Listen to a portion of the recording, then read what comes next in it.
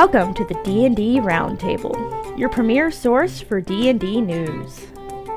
We cover everything D&D from Wizards of the Coast. We cover updates from the convention circuit. We cover new and exciting products, casts and streams, and events for D&D. We cover happenings in organized play. If it's D&D related, we cover it here.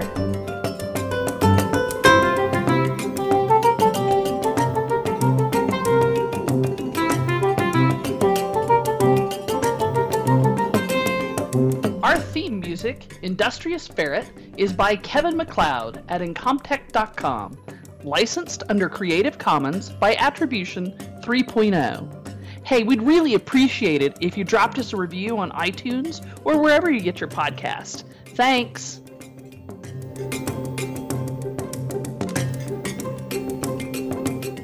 Welcome to the D&D Roundtable. We have a really special guest this show, and I'm really excited about these people. I got a chance to play D&D with them at Winter Fantasy earlier this year and was really excited about what they're doing. Today we have with us Phil Cole and Blas Javier of the Living Tal'Dorei campaign. Now, Tal'Dorei, if that doesn't ring a bell immediately, is the setting for the first campaign of Critical Role, and these folks have about 30 adventures written in that campaign setting, and they're ready for everybody to play, and we're going to learn a little more about that today. So, our get to know you question is, what is your favorite class in 5th edition and why? Who'd like to go first? Laz, you want to start us off? Sure, yeah. My favorite was originally I was fun a fighter because I was always into the getting into the front and just wailing in combat. And the 5e fighters are badass. They are. One that I had fun with in Winter Fantasy was the Battle Master. I landed a couple 19, so it was very nice. Yeah. But my new favorite actually is the Artificer class. The subclass, Battlesmith. Yeah. That one's a lot of fun, especially how I like to role play, and I'm big on lore and, talking about things I make, and being somebody who's a tinkerer and makes things is always fun for me. So you're an Eberron fan then? It's funny, I didn't understand Eberron till it came out, but yeah, I love the setting, especially with all the aircrafts and how it's a mix of magic and technology. Oh, I love to hear that. I've become a bit of an Eberron fanatic myself. I've written a couple of things in it, and so I'm like, yay! Jenny, what is your favorite class in 5e? My favorite class. Is it Sorcerer or Warlock? I bet it's Warlock.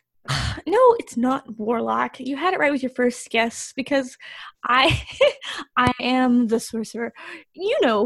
Sorcerer was my first 5e character, Calypso, the Draconic Sorcerer Tiefling, and continues to be my favorite class because it's really just it's useful. So you can solve all of your problems with fire, of course, but then it's also you can be such a great asset to your team.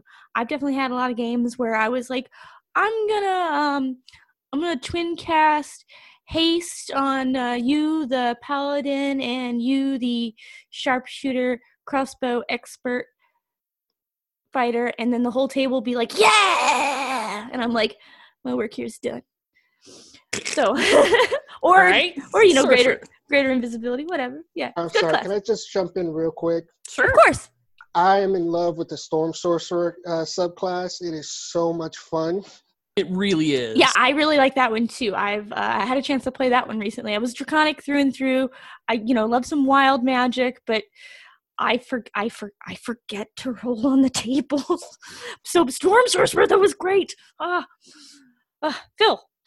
I'm not going to lie. I was thinking Cleric the whole way through, but all this Sorcerer talk got me on Divine Soul again.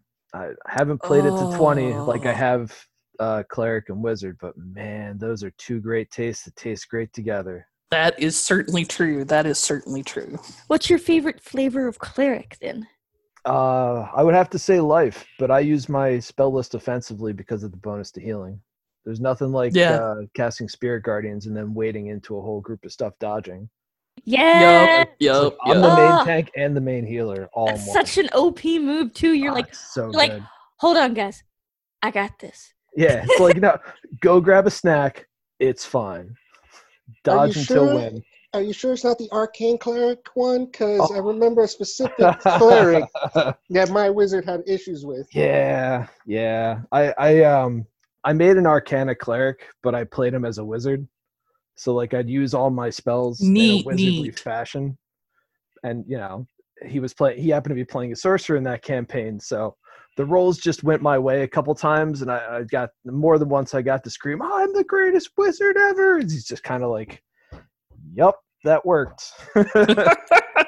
It's funny how that works out when you're just doing it for the laughs and you're like, haha, it worked. Oh yeah. There was one combat. Most of the people were down, and in one round I shocking grasped someone, and then I think I banished somebody else that had a banishment on the party. I brought back like 5 players in one turn.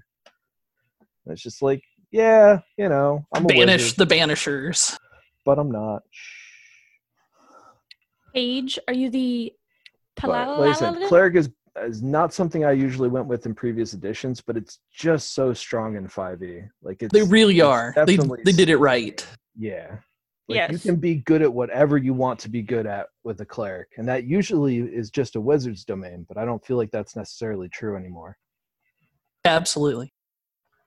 Jenny, my first 5e character was a paladin, but you're right. But my favorite is actually super esoteric. Rob Schwab, on his Max Press imprint, has a warlord up on Drive-Thru RPG. It's called the Call to Arms, the warlord for 5th edition. And it is smoking. I really, really enjoyed warlords in 4th edition. And the Battlemaster for 5th gets me close, and the Paladin for 5th gets me close, but they're not quite there.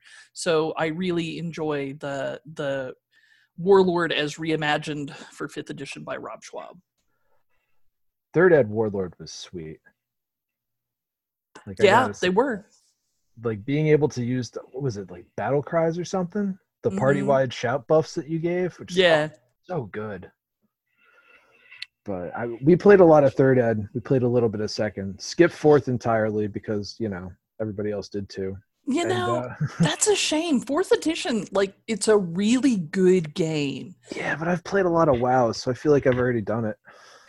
Maybe so, but a lot of the things that we learned in 4th edition that we liked, we kept for 5th edition. Things like daily powers and at-will powers and all that. I do like the idea of cooldowns. Like, I'm not opposed to it in any way.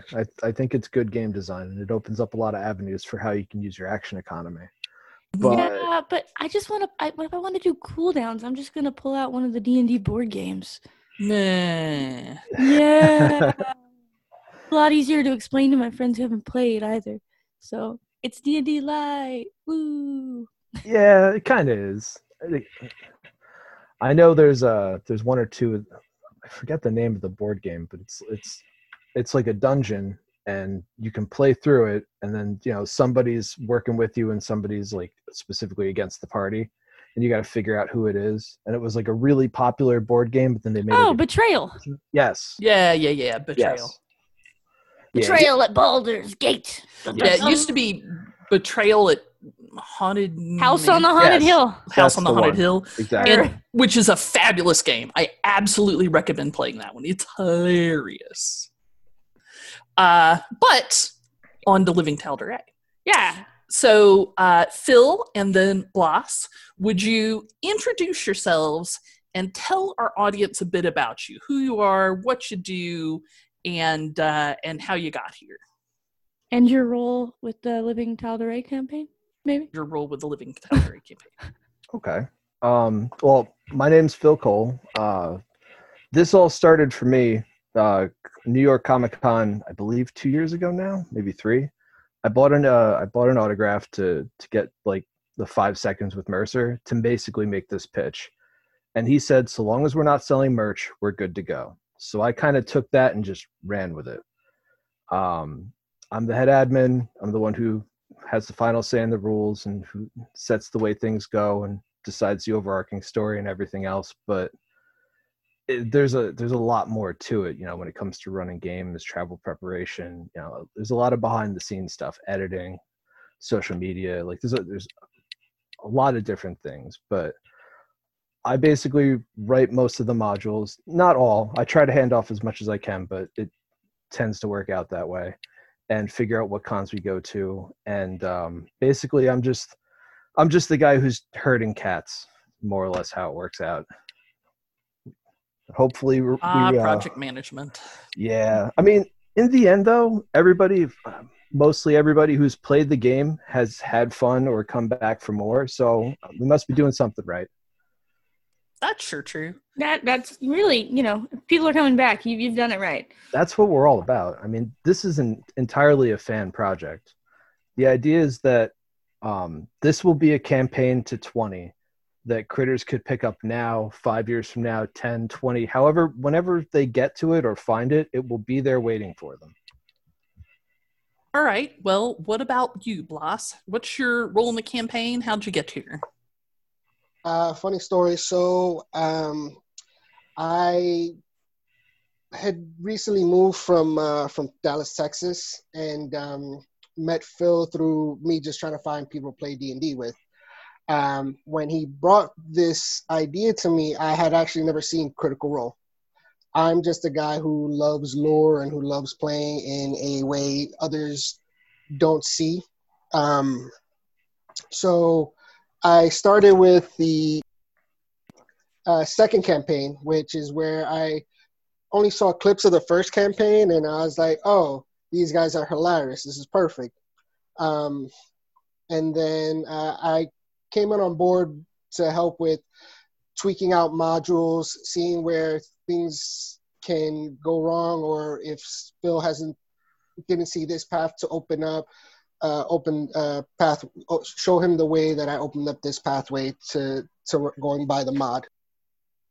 Yeah, playtesting has been one of the things we've needed the most so far. Like I bet. Oh yeah. Well, I mean, we're not like a big 5e group. We don't have multiple different groups running it all across the world. Like, it's me, Blas, and whoever we can cobble together, pretty much. So let's back up a step. So, what is living Tal'Dorei? Let's assume that you got to take them from nothing. Take people from nothing. Explain it. What is living Tal'Dorei? It's a 5th edition setting based on Matt Mercer's Critical Role World of Exandria, specifically on the continent of Tal'Dorei. If you were making a character just brand new, fresh out of the gate, you'd take either 27 point buy or standard array to make your stats. You can build any class character combination that's legal from what we have on our FAQ, which is pretty much everything with the exception of flying races and Warforged and Centaurs. As soon as I can figure out how Centaurs wear pants, we're right in there, but I don't have an answer for that today. Is it on all 4 legs or just the back 2 legs? These questions. I've seen the picture, and all the versions are awful. Okay, listeners, this is what we need to know. You can chime in when we post this. Where do Centaurs wear pants? Carry on. But do they have to wear pants? I mean, there's things called kilts. I feel they'd be wearing kilts. Yeah, but then where do they wear the kilt then? Yeah, I just pictured like the very thin waist kilt. Like, oh, the problems that would create kind of doesn't do what it's supposed to do at that point. And you see, these are the problems that go on inside my head. Honestly, look, listen, hear me out. So you have the front part of the kilts, and then you know how all the royal horses have like those blanket styles that like cover their entire bodies? That's how it'd be, because then you just have like a belt by the waist, the blanket back, and the kilt front. I'm saying. I guess, but then it's like you're giving all Centaurs half plate, and then it becomes ECL issues and blah blah blah. It's a slippery slope, and this is the problem with designing in 5e, because especially in organized play, you have to assume that somebody's going to do the most broken thing they can do at any point in time, because obviously. start out trying to put a kilt on a horse, and you end up with it in full plate, and you're like, "Oop, my bad." It's a slippery slope. Oh man, yeah, no, certainly. Whew.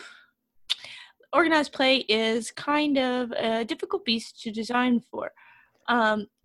So your campaign, it's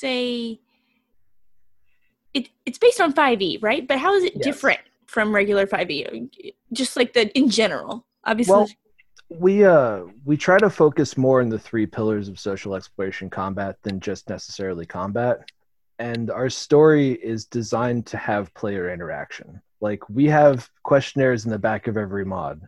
If you send those in to us, like, I have an Excel spreadsheet and I record all the answers. And like, NPCs will change how they talk to people or change their motivations entirely depending on what players do. And when we run live at conventions, it's also the same thing. Yeah, I've had buildings change. I've had people die, people find other people, like, you name it. All sorts of different things happen over the course of us running mods live. And the idea is that the players themselves can shape the story of the world. Like, this isn't our story. We're just curators. Like, it's really meant to be the players driving what happens. And I think that's really what makes us different as far as an organized campaign goes. Because most of them have a set plan. Ours, I'm more or less running it like a home game. I'm bouncing everything off that we write off of the players. And eventually, once we're past this season, there will be critter-created content, which will be our version of CCCs, where players will do stuff that'll spawn entire modules based around those actions. And those will also be on the website and available. Critter-created content, CCC. Yeah, exactly. Just not. I love it. Point of inspiration for that man. I'm not trying to rip off convention-created content because ours is going to focus a lot differently than AL's. Our focus is going to be tier 3 and tier 4 as opposed to 1 and 2. Why is that? I don't think there's enough high tier content that exists. I don't. Like, I enjoy playing at high levels, and I feel like having to slog through 95% of a book to get the tier 4 levels being the last 2 or 3 pages of a book is kind of crap. And I just don't. I mean, it's like, why get to the top if there's nothing there waiting for you? Oh, interesting. 5e is not new. This has been out for years now. Sure. So what are the choices that you and Bloss and your team have made to include or exclude in your game? Like, what things are, obviously you said no centaurs and no warforged or flying races. No flying races for tier 1. We do have DM rewards that will allow you to, like, you could play an Aarakocra if you did DM rewards and started your character at 5. Like, that's interesting. Well, you just try to keep it so that it doesn't imbalance lower level modules. Like, the biggest things for us, there's no out of tier item trades. Like, you can't pick up a hardcover. Like, there's no Curse of Strahd, there's no Cloud Giant's Bargain, there's no Tomb of Annihilation. Those just simply don't exist in the system. They're problematic. They're not written with organized play in mind. They created no end of problems in AL that have spawned a lot of the chaos that you've seen recently with the giant season shakeups, because you've got these unkillable player monsters walking around that you can't write for. And we've seen that problem and have tried to circumvent it in the way that we hand out items. Like, we've gone through, none of our mods hand out an unusable or crap item. Every module hands out at least 1 good item, sometimes 2, sometimes 1 to the entire party. But what they are is curated. It's designed that season 1, which is already completed, if one party sat down and ran all of it, an entire group of 7 people would be well accompanied with items. Like, everybody could have what they want by the end of the season. Cool. The other thing is we wanted to really get that story part out there. Like, a lot of times lately I've read a lot of modules that are just incomplete in how you want players to be engaged. And that's the other thing, is where we have talking points for our characters, the NPCs, so that way you're talking to an NPC, you're not getting info dumped on you. Yeah, it's more than just exposition. And that's part of the reason for the questionnaires too. if you've got the edgelord that wants to murder every shopkeeper, eventually that's going to come back on not just him, but adventurers in the region as a whole. So, what are some ways that living Tal'Dorei is different than Adventurers League? Like, what decisions have you made that are different? Well, we've abolished the PHV +1 rule. I wanted to see how it went with season 1. It has not significantly impacted player power in any way. It's been a flavor choice for the people who've run it, and I really don't see any benefit to continue to instituting it, and so I won't. Blaz? Like Phil also said, we curated what magical items we give out, so that way you don't have a high-powered tier 2 character just steamrolling what we've written and how we've balanced the combats. And there's more to it than that too, because this is an organized play system. Eventually, seasons down the line, you're going to have people going through and cherry picking what modules they want to get the specific items that they're looking for. And that's something that we planned for from the start. We always expected this to occur, and I will be setting things in a way that will keep the worst abuses down. Like that's part of it too, is our experiences running Adventurers League is what we're drawing off of for writing this game. We've seen the horror monsters that people make. Like I've made 1 or 2 myself, and so has Blaz, and so have other people that we've run with. And we've taken those to epics and just absolutely mud stomp things. Like it's fun, it is, but it's fun for 1 or 2 people at the expense of an entire table. And once you get the congratulations, I won D&D for you kind of thing. Yeah, and that's just not the game we're looking to run. And part of that comes down to NPCs that the players can engage with, situations that are actually balanced that the entire party has to work together, and a story that overall they have a chance to affect. My wife, I've been trying to get her to play Adventurers League for years, and she's really been against it. And she uses the Indiana Jones fallacy, and I can't argue Which it. is that, say you're an adventurer in the season, right? Nothing you do matters. The plot will continue regardless of whether or not you're there. Your actions mean nothing. You have no impact on the world. Nothing you do matters. And it's true. If you're adventuring in that world, win or lose, we've been at epics where the planet blows up, and nothing really changes. Nothing you do has an impact on the story. Whereas we've had players who played in our trials and played in our mods directly impact the story of events, just not only in season 1, but going forward. What do you mean by trials? What's a trial? They're basically our versions of epics, is the easiest way to explain it. They're multi-table cooperative events that we usually run at conventions, though I would like to branch that out, where basically you have a main line to us. Like if you wanted to do your thing and have it be noticed by admins and major staff and whoever, this would be where you do it. Like it's the main interaction point we have for players. Like I don't play the events. I sit at a table and run them, and so does Blaz, and so does a couple of other people. And that's a chance for people to actually not one-on-one, but like 6 or 7-on-1 impact the story.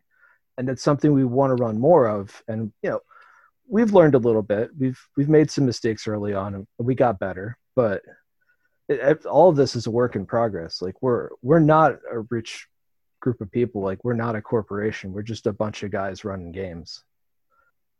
So we're limited by the resources we have access to. Like when it came to Winter Fantasy, like I drove the 10 hours because that's just the only option that was available. We do what we got to do. So how did all this get started? So you had the idea you said at New York Comic-Con a while back.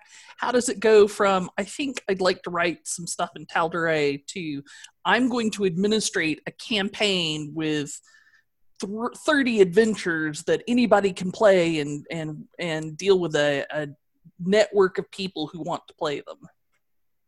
It started out by running a terrible intro that I ran a whole bunch of times and learned a whole bunch while running.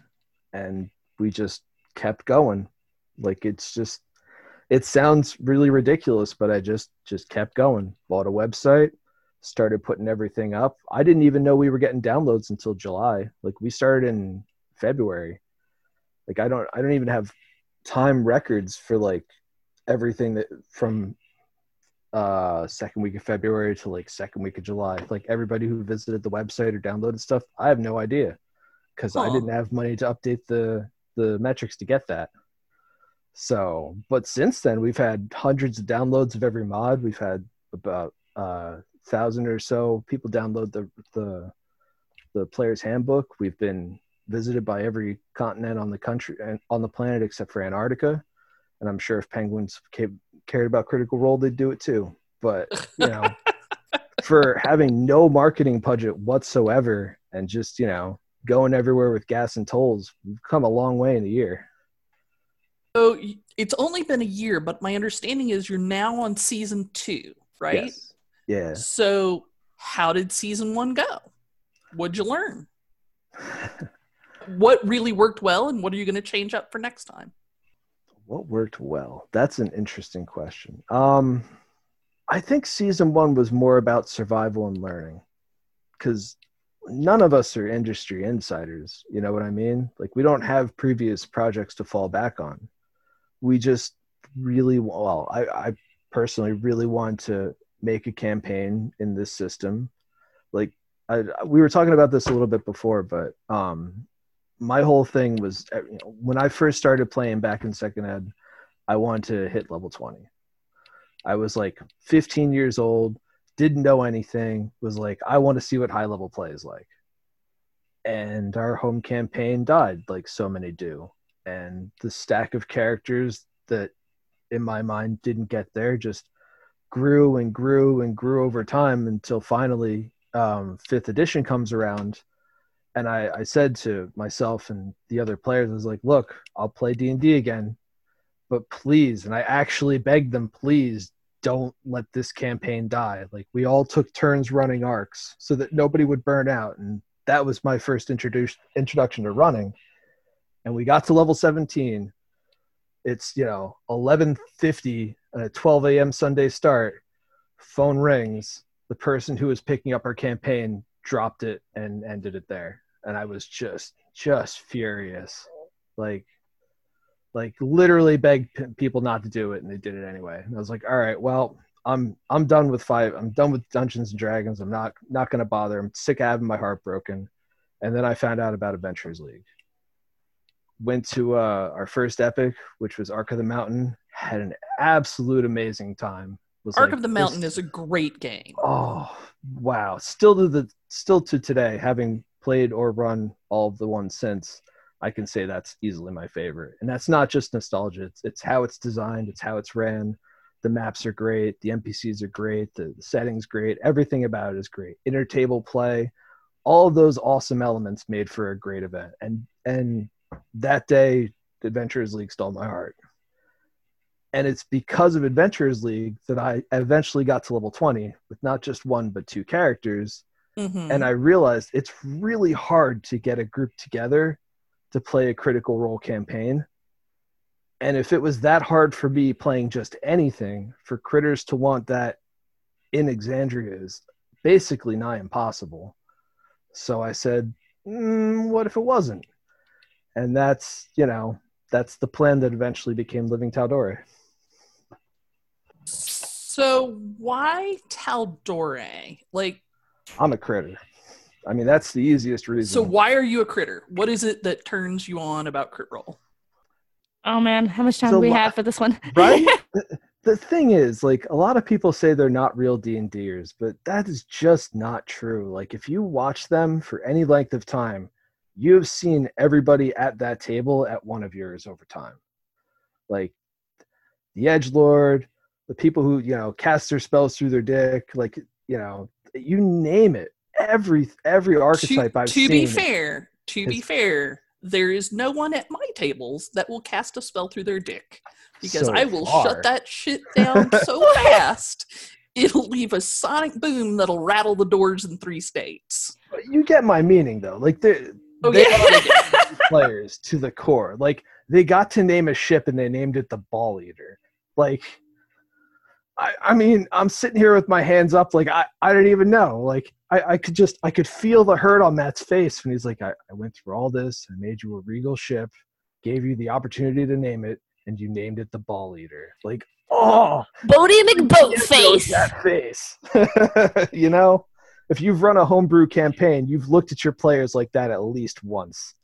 And it's Fair. There's so many great moments because, you know, they're voice actors. They're not regular off the street players like myself and Blas and everybody else. Like, they have a set of skills that translates uniquely well to D&D, and their mutual respect at the table only makes that better. They're kind of a shining example of what D&D can be. I don't know about necessarily should be, because we're not all voice actors and we don't all have the ranges that they do. But as far as respect for each other and the narrative as a whole, there's a lot to be learned from watching them.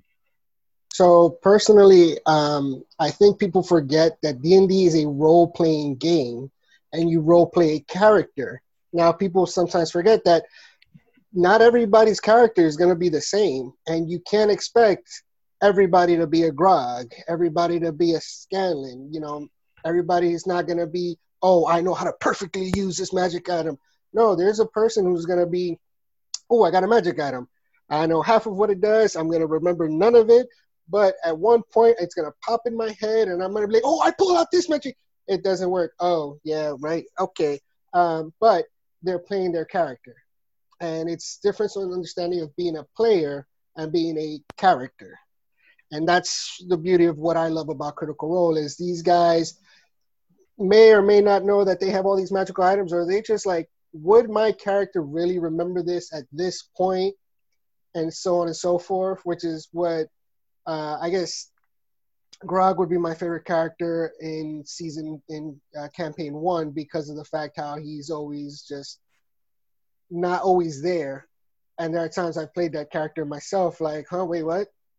And we're trying to kill something? Yeah, okay, cool, I'm on in. And then just like, at the end of the day, just be like, my character's just not around. And everybody else making a plan, and they're just like, hey, just that direction. And I'm like, let's go. And I walk that direction. But, you know, we have these stats, and we have to understand that our characters have flaws we give them and things like that. And it's a role play game, not just there to just combat things. You're there to be someone else, be in theater like you wanted to beforehand, but you couldn't because your class schedule wouldn't allow it. But that's what I see about, that's what I love about Critical Role is how they'll bring their characters to life. Like anybody can be a true I fear nothing hexblade, but you got Ford here like, oh no, I'm running. And then you have him then like, no, hold on, I gotta help my friend somehow kind of deal. So that's what I love about Critical Role. And that's part of what we're trying to capture in the game. Like, we don't want there to be linear paths to everything. We want players' unique ways of handling situations to be a viable path to defeating a mod. And that sounds easy, and it's really not. Because trying to plan every possible path an adventurer could take, these mods would be like 600 pages. Which is why we have it designed the way we do, where combat's only a third of the XP of any given module at best. Like even if you're fighting enough XP to technically level an entire group, what we give out is based on what the situation calls for, not just a flat static number. Yeah, there's particularly at the higher levels, and you mentioned that a lot of your mods go to higher levels. There's some real disconnects between challenge rating, XP given, and player competency. That's really an AL problem, not going to lie, because you've got these hardcovers handing out items that players shouldn't have, and you've got some people who are an entire party unto themselves and other people who might have gotten to tier 4 with one or no magic items. This is all previous seasons, mind you, not the current. I know it's different now, but for the time, you know, there's a wide variance in what players can do, and that makes it difficult to write for, because you can write an encounter that's challenging for normally, you know, average geared group of players, and even that becomes a bit of a problem. But once you start throwing in people who are like, you know, ridiculously overpowered, it then becomes harder to balance the top tier content, which is a lot of, I'm just guessing, a lot of why Wizards has shied away from really diving into it. Because you can't make everybody happy all the time. But we kind of can. That is for sure true. We kind of can, though. Because things don't exist for you to get that makes certain combinations or class abilities stronger than the others. Like the fact that we don't hand out plus weapons means things like Kensai are now relevant where they never were before, or like having sharpshooter or great weapon fighting is now an actual penalty instead of just free damage, or you can't be. Why is it an actual penalty? Well, if you have plus magic weapons, right? Let's say you're tier 3 and everybody's rocking their plus 3 weapon. Now all of a sudden sharpshooter and great weapon fighting only cost you a -2 for mobs that you most likely hit on 3 or better anyway. Because at least as far as I've run, I'm sure Blaz can say the same. Like I've looked around the entire table running AL and been like, all right, who doesn't hit this on a 2? And it's like everything. And then I look at the monsters I have, and it's like, all right, well, 5 of you have cloaks of displacement, so I need 19 or better, or straight 20s disadvantage to hit any of you. Awesome. And those are not necessarily 5e problems or even system problems. It's just an organized play thing, because you have people going through and cherry picking the items that they want to get, or you have tables in stores where people are just playing pickup games and they don't have that opportunity. We had in our home games, because that's how I ran my home game. I said, who wants what? I'll get it for you. We'll run the things that get everybody what they want. All you have to do is show up. But not every table's like that. And because we know how to break the system, we know how to fill those gaps. Interesting. So your goal is to get to 20 every season? Yes, every season from this on will go to 20. Season 1 was kind of like a test season. We were learning. We were trying to figure out where we were.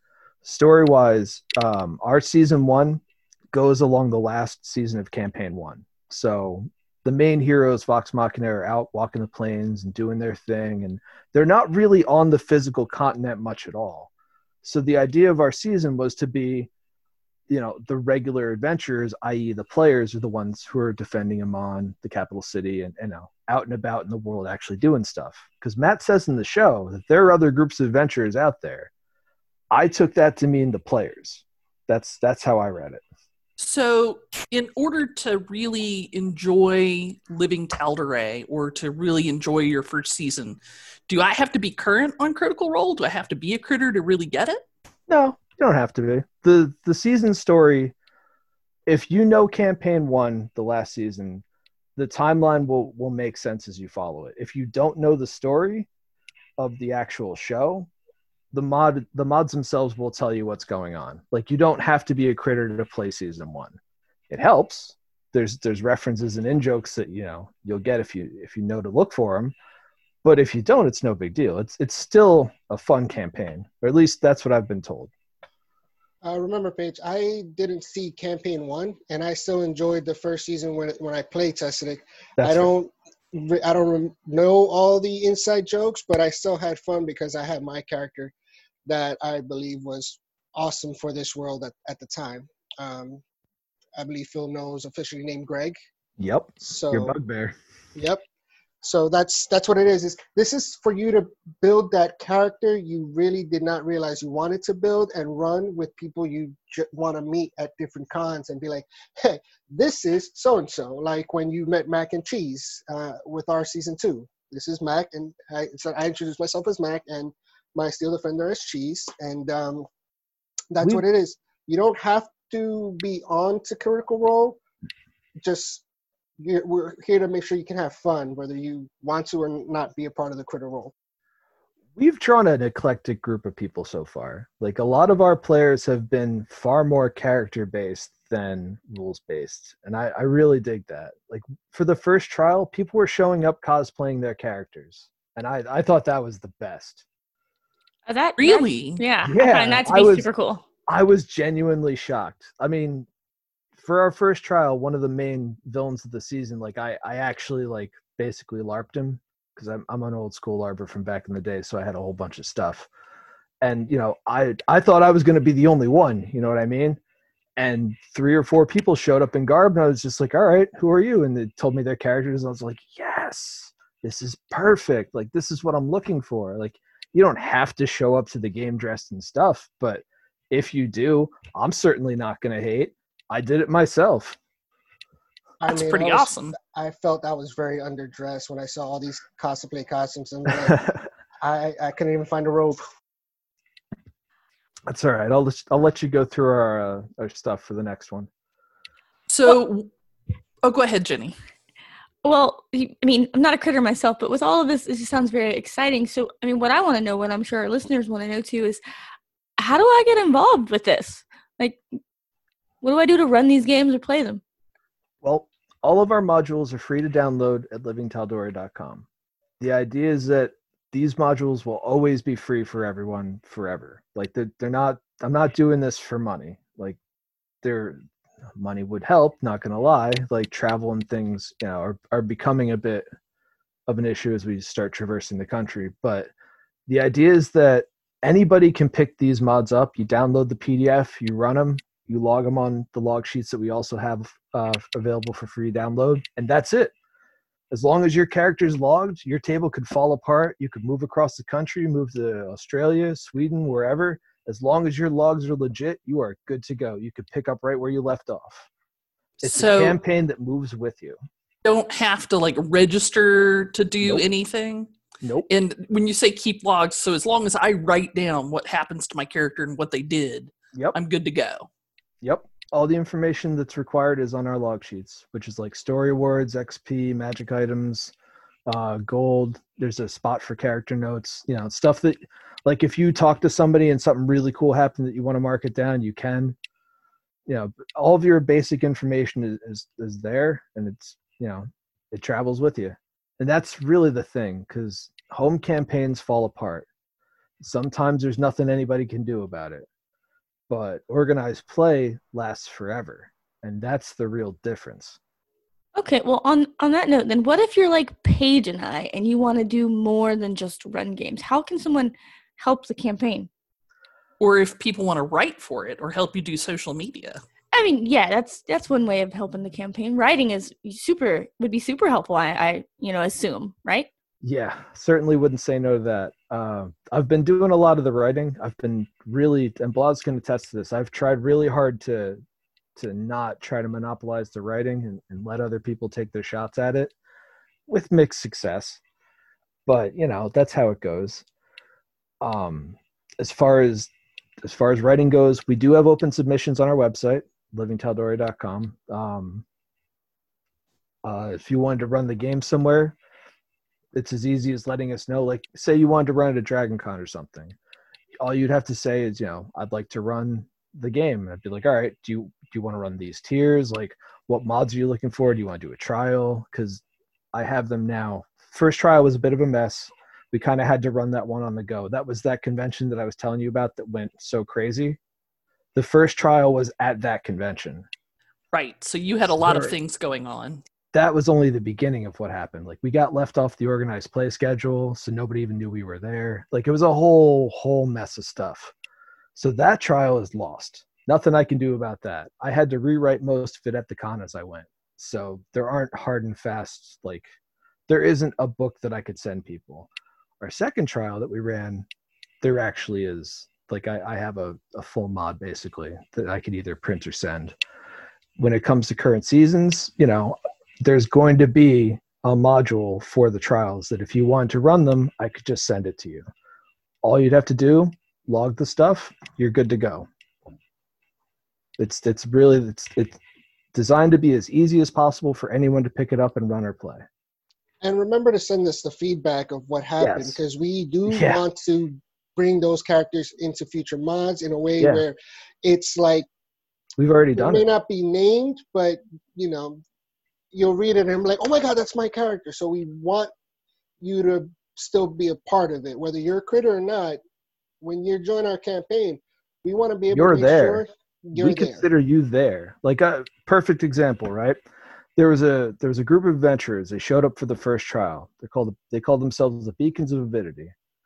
After the fact, in one of the later mods, I think it was 16, I actually hit them all up on Facebook, presented them with the situation, asked if they wanted to be in the mod, and then took their feedback, and their feedback became what their characters said to newer players in the mod.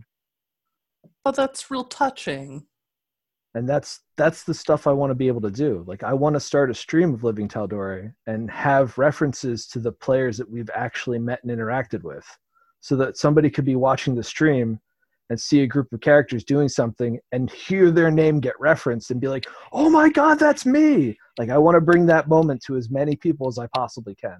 And that's really what this whole thing is about. Well, speaking of getting out and bringing this to as many people as you can, you've mentioned going to conventions a lot. What are some of the conventions that you've been to? We did ConCon, we did Dreamation, we did DexCon, BetaCon. I went to Gen Con, but I was only running Adventurers League for that one, so I can't really count that. I'm looking. I have like a D&D Beyond lanyard, and I've been putting all my convention tags up on them as I went through the year. So I'm kind of just looking at that right now. I myself wasn't a part of the conventions last year. I was part of the store tour where we toured stores around the Pennsylvania area, New Jersey area, New York area. So, but this year, once we know what's going to happen with these cons, I'll probably be around more of those cons as well. Yeah, things are a bit up in the air for the con schedule for the rest of this year, unfortunately.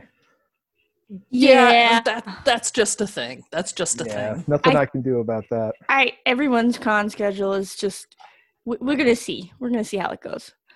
We've been trying to hedge more into online play. I've actually been learning Roll20, and I've started converting mods to it so that, even if you can't go out, there's still ways you can play the game. And we also have our own Discord channel, and I'm hoping to actually use that as the voice program and then run it through Roll20.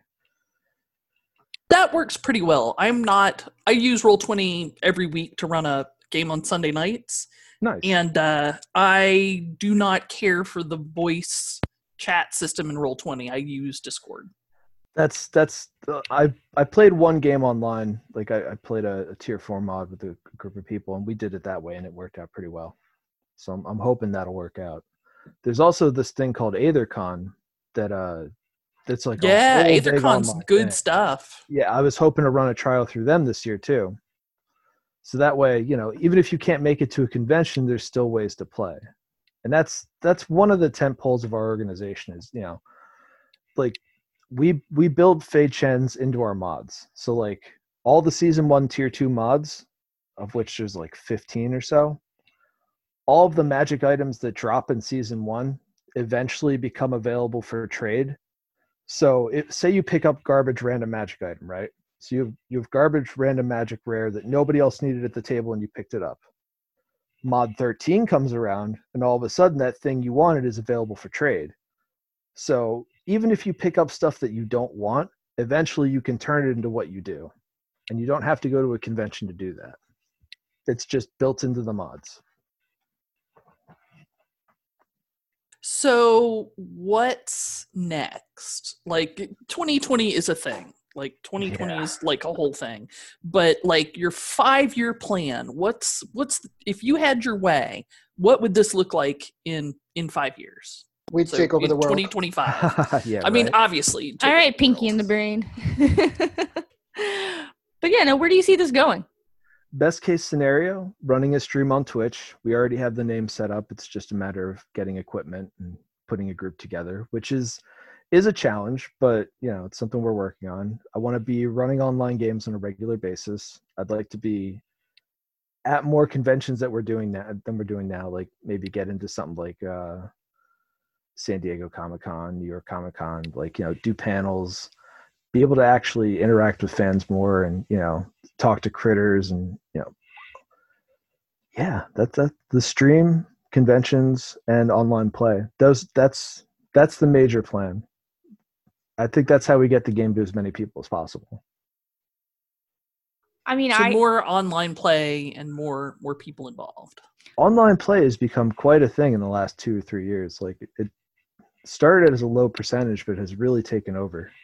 It's become an exceedingly big thing in like the last week or so. Well, that's true too. So I think this is going to help your goal, though. Really, I mean, if you want to talk short-term growth, that's probably our best chance of going forward. Like at least short-term. For online gaming, now is the boom. Now we got to look at the silver lining here. But yeah, no, I'm excited to see where you guys go in the future with this. It's exciting campaign. I could learn some more about Critical Role, probably watch some episodes in all of my free time, and then play some online games. Yeah. Sorry, not trying to jump in, but that's part of how we go through writing it. Like I have my campaign guide, I have the wiki up, I'm watching episodes. Like there's a thing in season 2 where we sell what's called the Sandkegs hide, and the description of it, how it tastes, the reactions, everything. I went straight to the episode and just made sure that I had it all word for word. Like we build the history into the game. Like it's not just, you can tell it's written by critters. So tell us a little more about the critter created content that you want to enact at some point. Well, as we run into higher tiers, we're going to be running at conventions, we're going to be running online, and we're going to be taking submissions from people who want to write and letting people develop their own mods, and all of that leads to loose ends, and that's where critter created content comes in. We use those loose ends to become the focal points of stories for tier 3 and tier 4 mods. So once we're on the 4 tier per season timeline, it's going to be about 30 mods every season. The season's going to start in February and usually end in November. But that still leaves, 2-3-ish month gap. And in those gap periods where there's no other content coming out, that's where I plan to release the critter created content. So that, there's something for people to not only play their high level characters in, but something to kind of bridge that gap in content too. They'll be somewhat season agnostic, as that's kind of the basis for organized play. But we do have a timeline for our regular mods, and I want players to be able to impact the story as a whole. And I thought that was one of the ways to do it. There are other things that we have working on, but some of them become easier with scale and other things become worse with scale. So it's a matter of finding what works. But player interaction is the foundation of this system. Like this is designed from the ground up to not only take player feedback, but act upon it. And I think that's really, I was going to say there isn't anybody else doing it, but that's not entirely true. Baldwin Games with their Moonsea, the mods are very much on that too. Moonshae. Sorry. I know the CCC takes place in Moonsea, and like, honestly, I've fallen out a bit with Adventures League in the past year or two because, this has kind of taken over everything. But 30 mods a year, you sound pretty busy. It has turned out to be a lot. But, critters are worth it. And so I do what I got to do. I'm over here like with my writing schedule, and I'm like, what the? That's crazy. That's a lot of work. I have so much like respect and admiration for your goals for his goals. Your goals and just like the sheer like I don't know. Audacity is not the word here. What's the word, Paige? Tenacity. Yeah, like balls. Jenny. Balls is the word you're looking for. Balls still. Yes. Yeah, you're put it out there. But no, great. I'm thrilled. I hope this goes like super well. I want to hear more about how everyone is playing this next year. There's a lot of things we have in the pike, but I've been trying to get a hold of the Critical Role organization for a couple months now, because they said no merch, and that's fine, but I've held back in any sort of gathering money for any reasons. Like I have a Patreon that's sitting ready to go. Like we have a Twitch channel that's kind of ready to go. And there's a couple avenues that we could take to monetize things and just pay for the gas and tolls and hotel rooms and pages of stuff that I print and all that stuff that's entirely out of my own pocket, which are not deep, but I do what I got to do. And I haven't pulled the trigger on any of that stuff because I haven't gotten through to the Critical Role organization yet. And I don't know. I'm trying. I'm trying. That's all I can say. That is a good attitude, and that is the attitude of a lot of people who are making 5e better for everyone. Well, that's what it's all about. I mean, it's for the players. We just want to make games that people have a good time with. I think so far we've accomplished that. I can't say that I disagree. Well, before we go ahead and wrap this episode, is there anything else that you want to share with our listeners? I would link the Patreon, but it's not up yet. Our website's the best way to contact me or Blas or anyone else, livingtal'Dorei.com. We have a subreddit that has, I don't know, Reddit's not very good. I don't know. It doesn't get a lot of traction. But we have a subreddit. We have our own Discord that I believe is also linked through the website. And we're on Twitter at livingtal'Dorei. And I think that covers our social media. We have Facebook groups. Should mention that. We have multiple different Facebook groups, one for DMs, one for players, and then one for staff. But really the general one is where it's what we put the most activity on, because it gives us a chance to talk to everybody at once. And that's usually better than putting things up piecemeal. We're big on communication. Like when things go wrong, we say so. When things are early, we say so. Like there's been 6 mods we've put out early. Just I've had it done and I'm staring at it on my computer. I'm just like, all right, screw it. Put it up. If it's done, we put it up. If it's not done, we get it done. And unfortunately, that's pushed back our release schedule a little bit for 4 and 5. Like they were actually supposed to be out the 13th, which is when we were going to BFG Con in Maryland, but the con got canceled, and then some stuff happened by us where, now we have a curfew and there's all this crazy stuff. So things are a little bit off track, but we're getting there. Okay, well, we have links to the Twitter, the website, Facebook, YouTube, Discord, and the Reddit subreddit as well that we'll have up here. So why don't you tell everyone where they can find you on the web if you want to be reached? The easiest way would be livingtal'Dorei.com, which is our website, and then there's a whole contact us page with contact@livingtal'Dorei.com being our email. That's the easiest way. Like I check that email every day after I get out of work. Okay. Well, excited to hear that.